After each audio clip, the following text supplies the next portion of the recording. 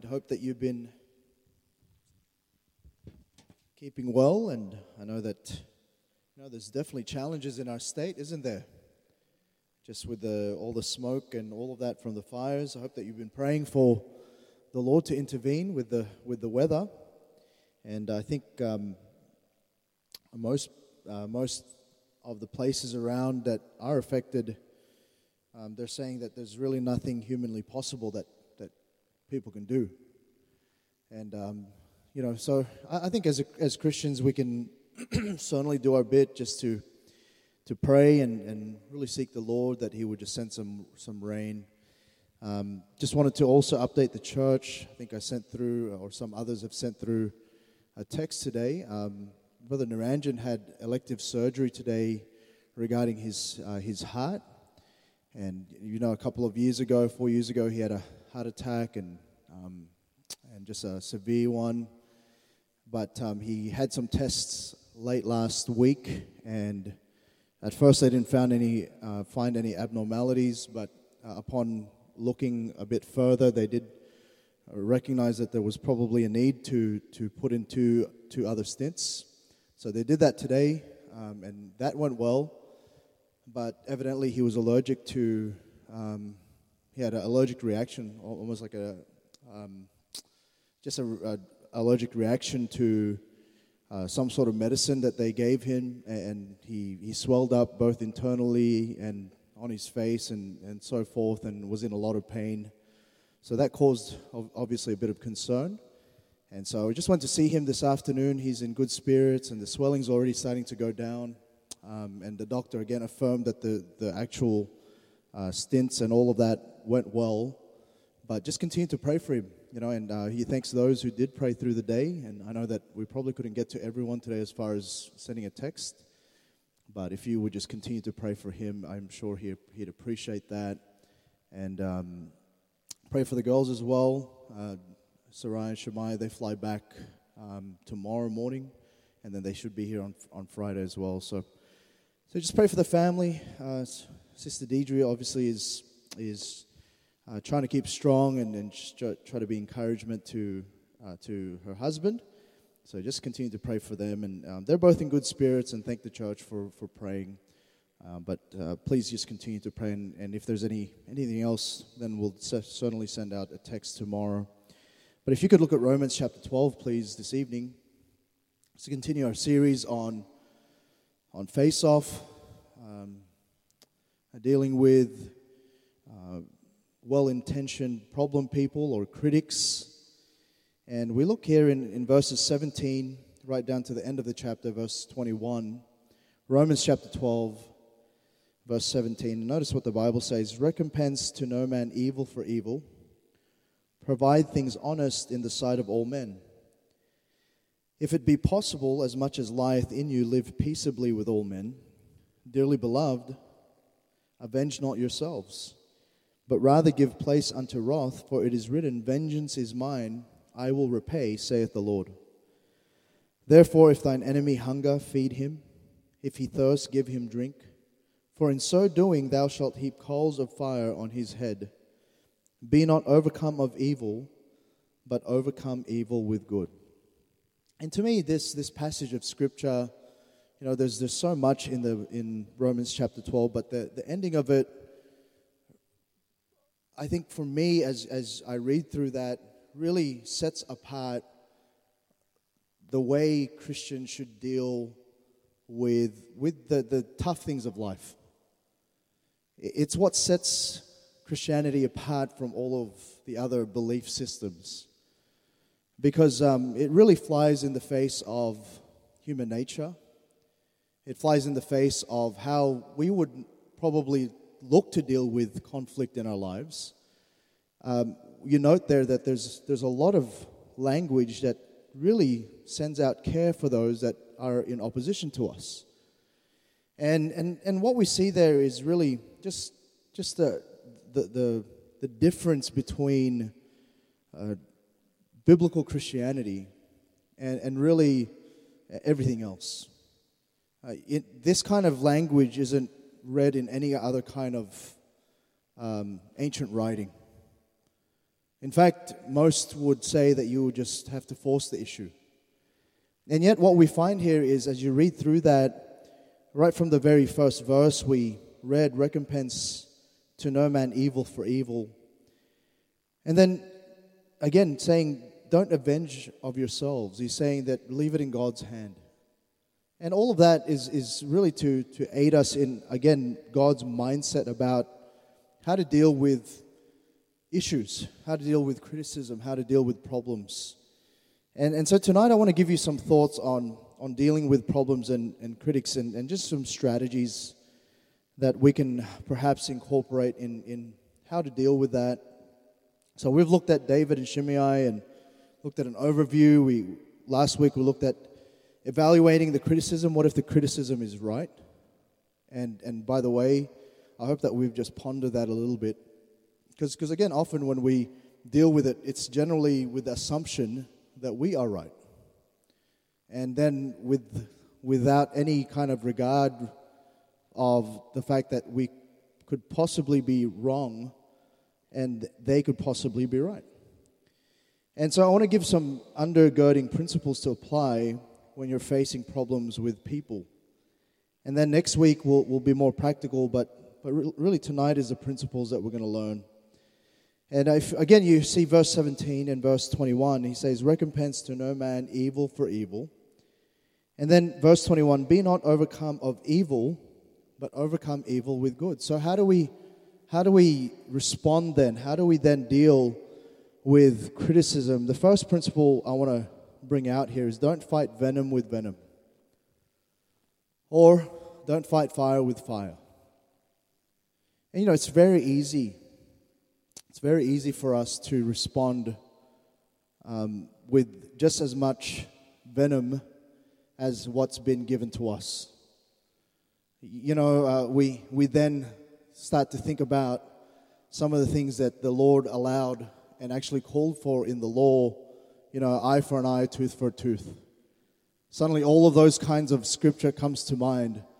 And yet what we find here in God's advice regarding our conduct as believers is that we ought not to fight venom with venom.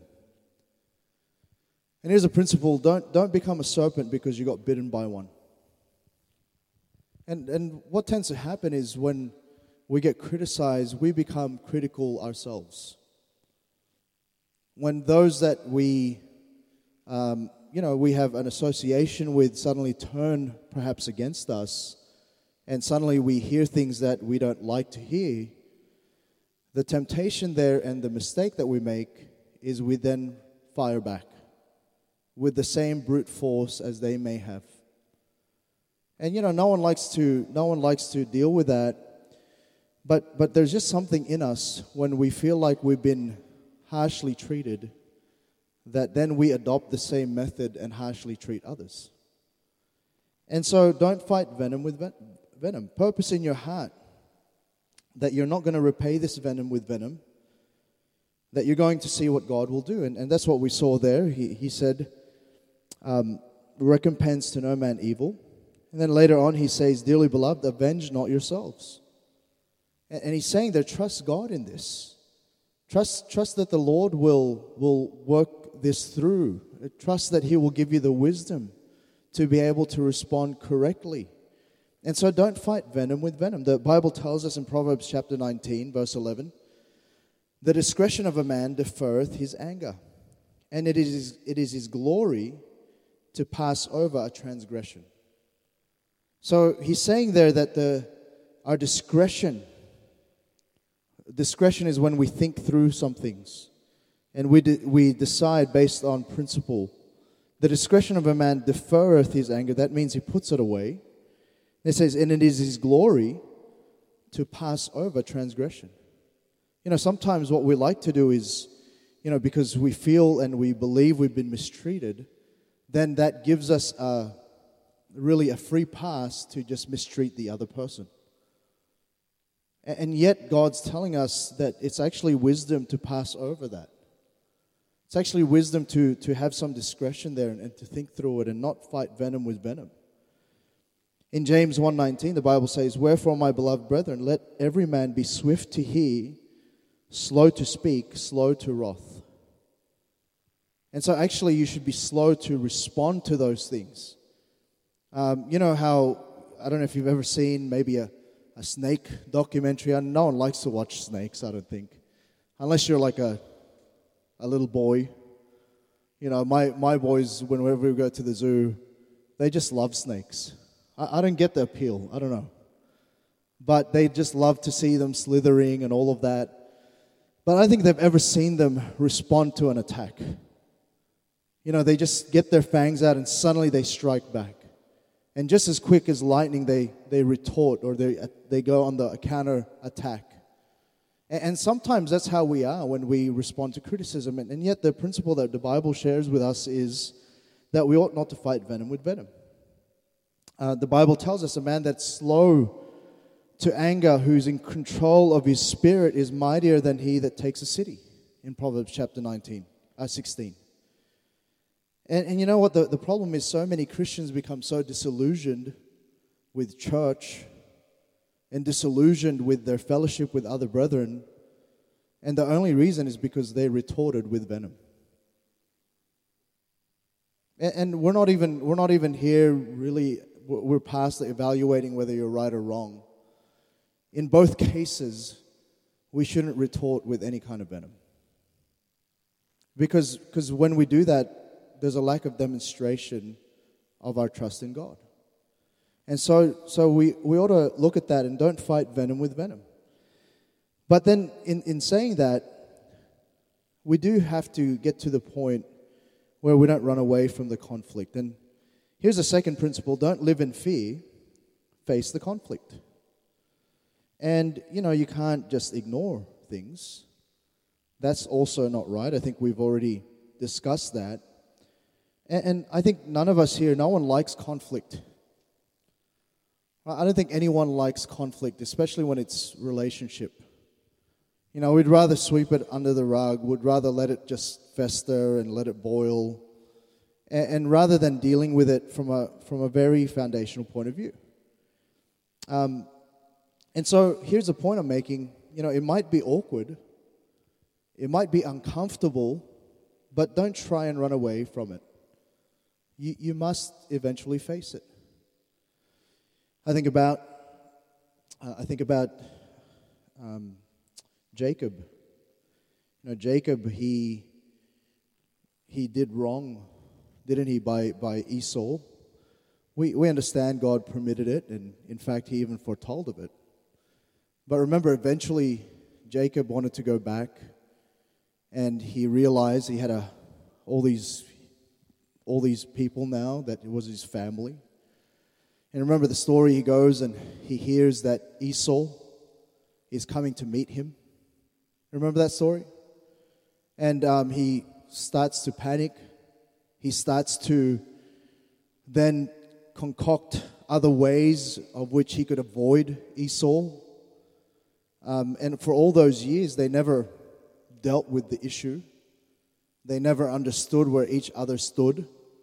And so they just went about and there what Jacob was doing, he was living in fear. And yet what happened, he wrestled with the angel of the Lord, really a Christophany, a manifestation of Christ prior to his incarnation. And he wrestles and he then has his thigh, right? And and the angel told him, because Jacob wouldn't let him go, you're not only going to have power with God, you're going to have power with men. And what God did is he empowered Jacob to be able not to live in fear, but to actually to face the conflict. You understand? And so it might be in our minds where we just run away from it. But actually many times God will bring us to a place of conflict where we just face up to the issue. And it's like that even in a marriage situation. You know, maybe there's just some things that have gone awry in a marriage, and maybe a lack of communication. That's a typical one, isn't it? And maybe there's just some things that have been left unsaid. And you know what we do? We try to just sleep it off. And then the next morning it's still there. And things are getting worse by the day. when really you should have just said something that you should have just said the thing that upset you in the first place.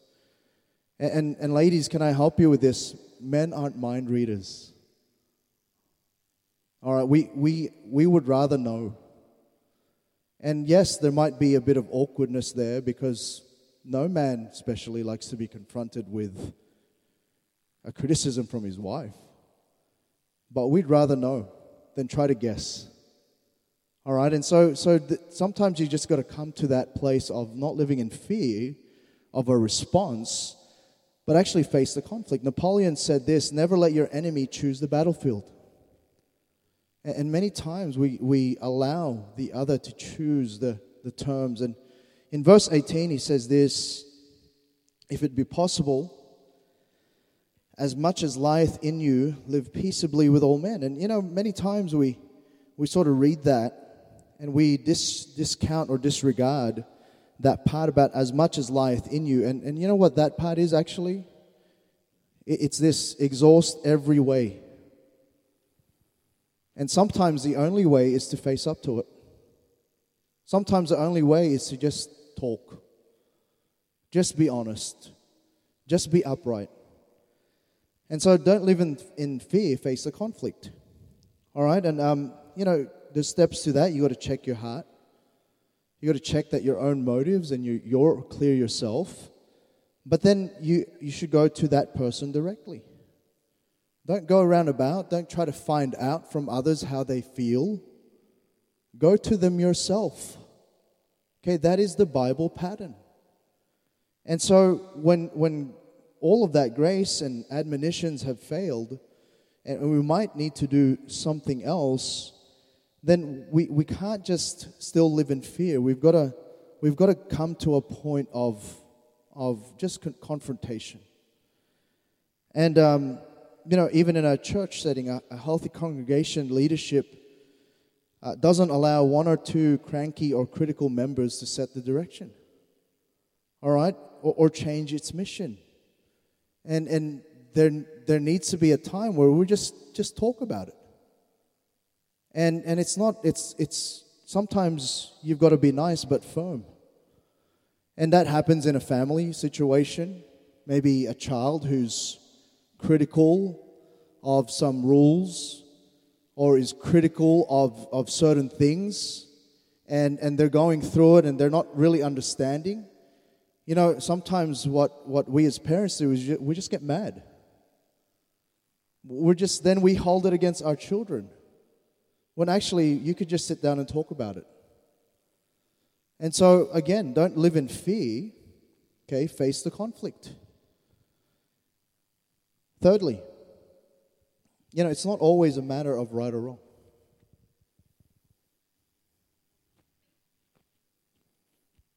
It's not always a matter of right or wrong. Okay, issues are never issues, just issues. They can be elevated to spiritual things or reasons. When can I just say, so when sometimes they aren't. In this sense, it may just be a preference. It may just be that you just have liberty in that to choose either way. So actually, it's not always a matter of right or wrong. You remember at the beginning, Satan's goal was really to get two people to believe their actions would make them like God's. And so he was trying to get them to think that their thinking was the will of God. And so there was confusion because they never actually understood the will of God. They just presumed that what they were thinking was the will of God. And sometimes here's what we do. We don't like a direction or a situation or a choice. And here's what we presume. My choice was the will of God. They are out of the will of God. My choice was. And actually that happens even in a parent, older, young person relationship. And as parents, we understand God gives us certain wisdom, and He gives us responsibility to direct and help our children. But listen, there comes to a point where really, if you've done your job as a parent, then that child themselves can find the will of God for themselves. And maybe they don't make that same option as you would like. And it's not a matter of right or wrong there. It's just a matter of someone needed to discern the will of God for themselves. And sometimes we've just got to understand that. And you know, what we do is we get cross because we've presumed that what we think is what God's will is. When actually it's not always. Because guess what? Just like anyone else, we can make a mistake. We're not all-knowing. And so we've got to understand that. And you know, even as a pastor, there's certain things where, and I remember in the past, we've had young people who, you know, they've counseled with me and said, oh, well, I'm thinking about this, and my counsel has been a little bit different. But I know that young person enough that I know they're walking with God. I know they're seeking other counsel. And so I've just let them make that decision. I didn't personally like it. You know, I'm thinking about a couple of our young men who grew up with Brother EJ. And, you know, they made a choice that I felt like it was the will of God for them. And I actually thought it was the will of God for Brother EJ too. And I remember he made a choice that was a bit, I wasn't 100% supportive of. I was his youth pastor back then. But I knew enough that he walks with God. So I just trusted that God knows his own. And God can communicate to his own people. That I'm not the high priest in that relationship.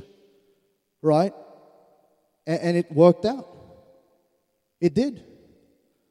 And you know, sometimes we can get, because it's in our jurisdiction, it's within our scope of influence, and sometimes we say something that we believe to be the will of God, and then someone else discerns differently, and sometimes we get cross with that person when there's no need. It wasn't actually a matter of right or wrong.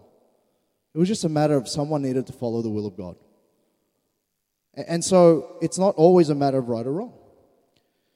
You know, the Bible tells us in Galatians 5:15, but if you bite and devour one another, take heed that you be not consumed one of another. And what happens is sometimes we over-spiritualize, rather than just taking it at face value. Okay, not every problem has to be a spiritual one. Okay, keep everything in perspective. Sometimes good people disagree. And we need to refrain from terming everything as you know, you have the godlier position. And you better be careful to presume the mind of God about certain things. You just better be careful to presume what God's mind is in that matter. And can I just give you some news tonight? You're not perfect. And neither am I. So it's okay. It's okay to consider the other's position. And actually, it's okay to disagree. It's okay to still disagree and still be friends.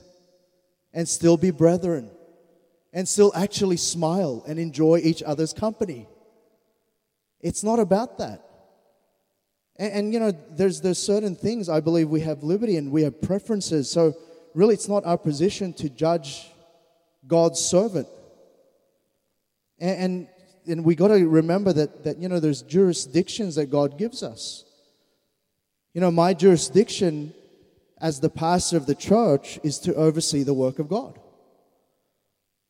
But your jurisdiction, you men in the church who have a family, your family is your jurisdiction, not mine. I can help you, but I can't decide for you. You've got to discern the will of God for your life. You've got to make choices. And so don't overstep that. Keep in your lane. And here's what it is. You aren't always the ultimate decision maker in everything that's in front of you. And sometimes you're going to disagree, but guess what? It's fine. It's not what you think it is. So it's not always a matter of right or wrong. Fourthly, learn what you can from the opposition.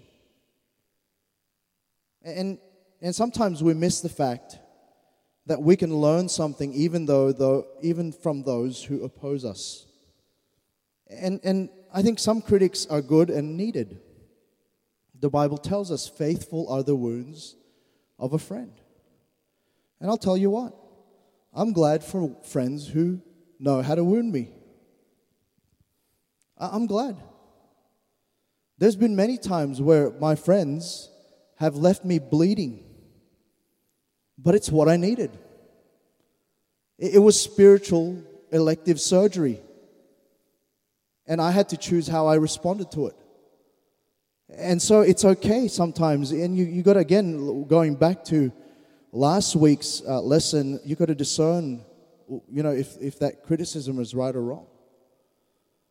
But, some are not good or needed. Some are just downright malicious and hurtful. I spoke last week about my first week pastoring.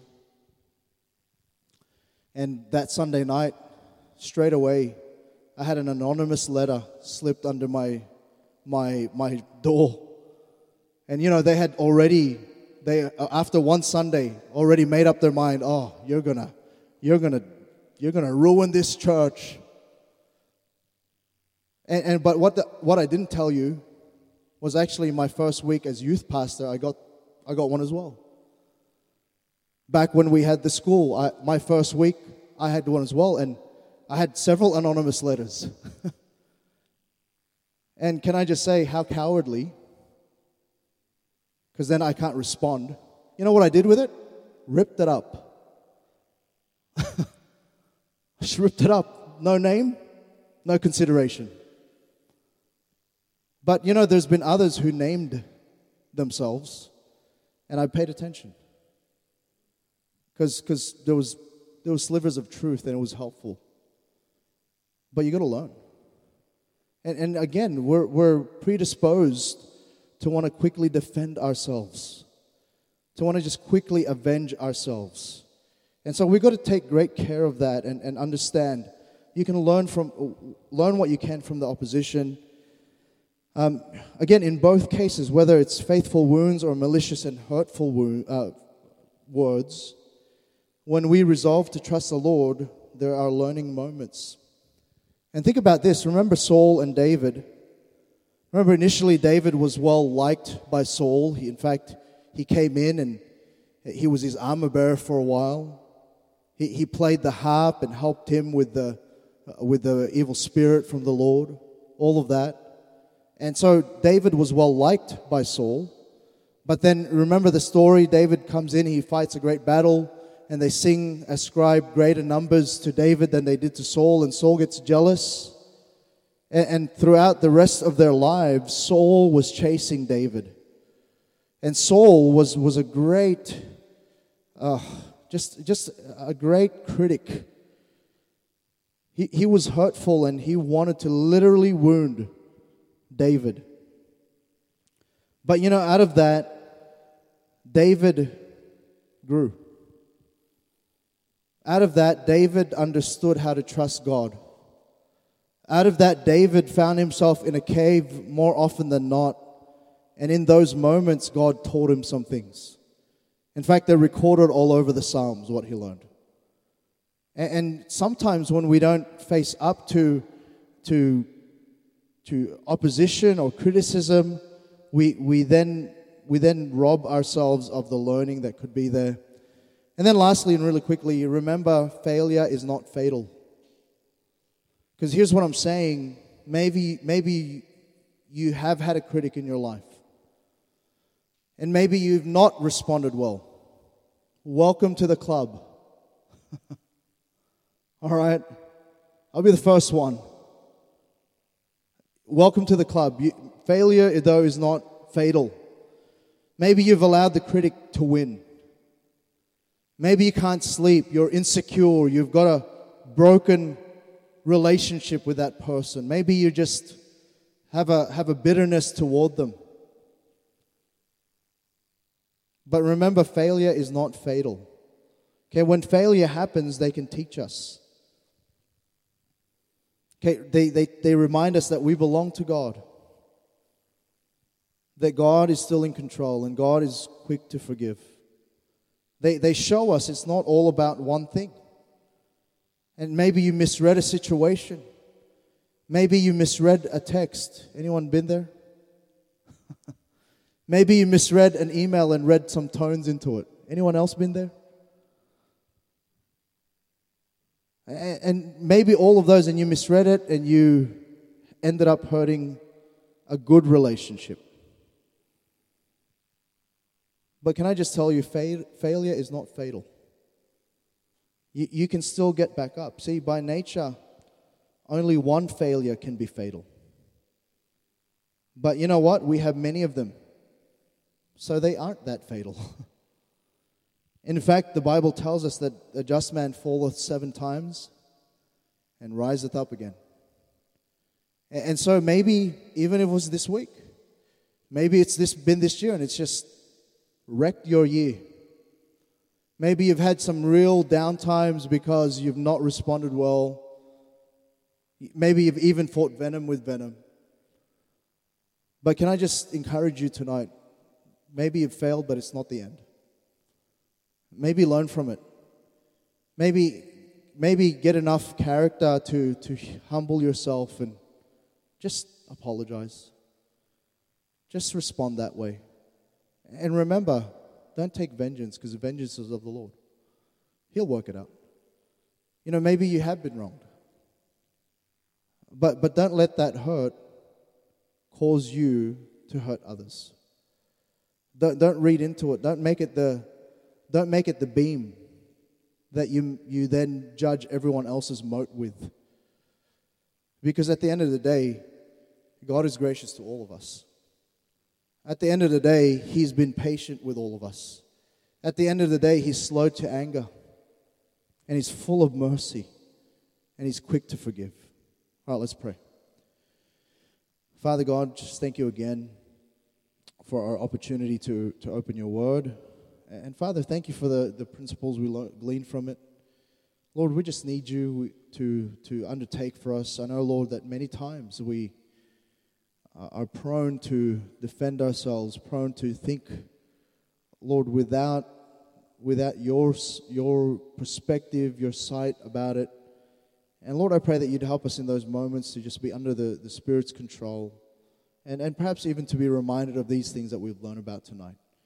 So I pray that you'd help us, Lord, as we head into the rest of this evening.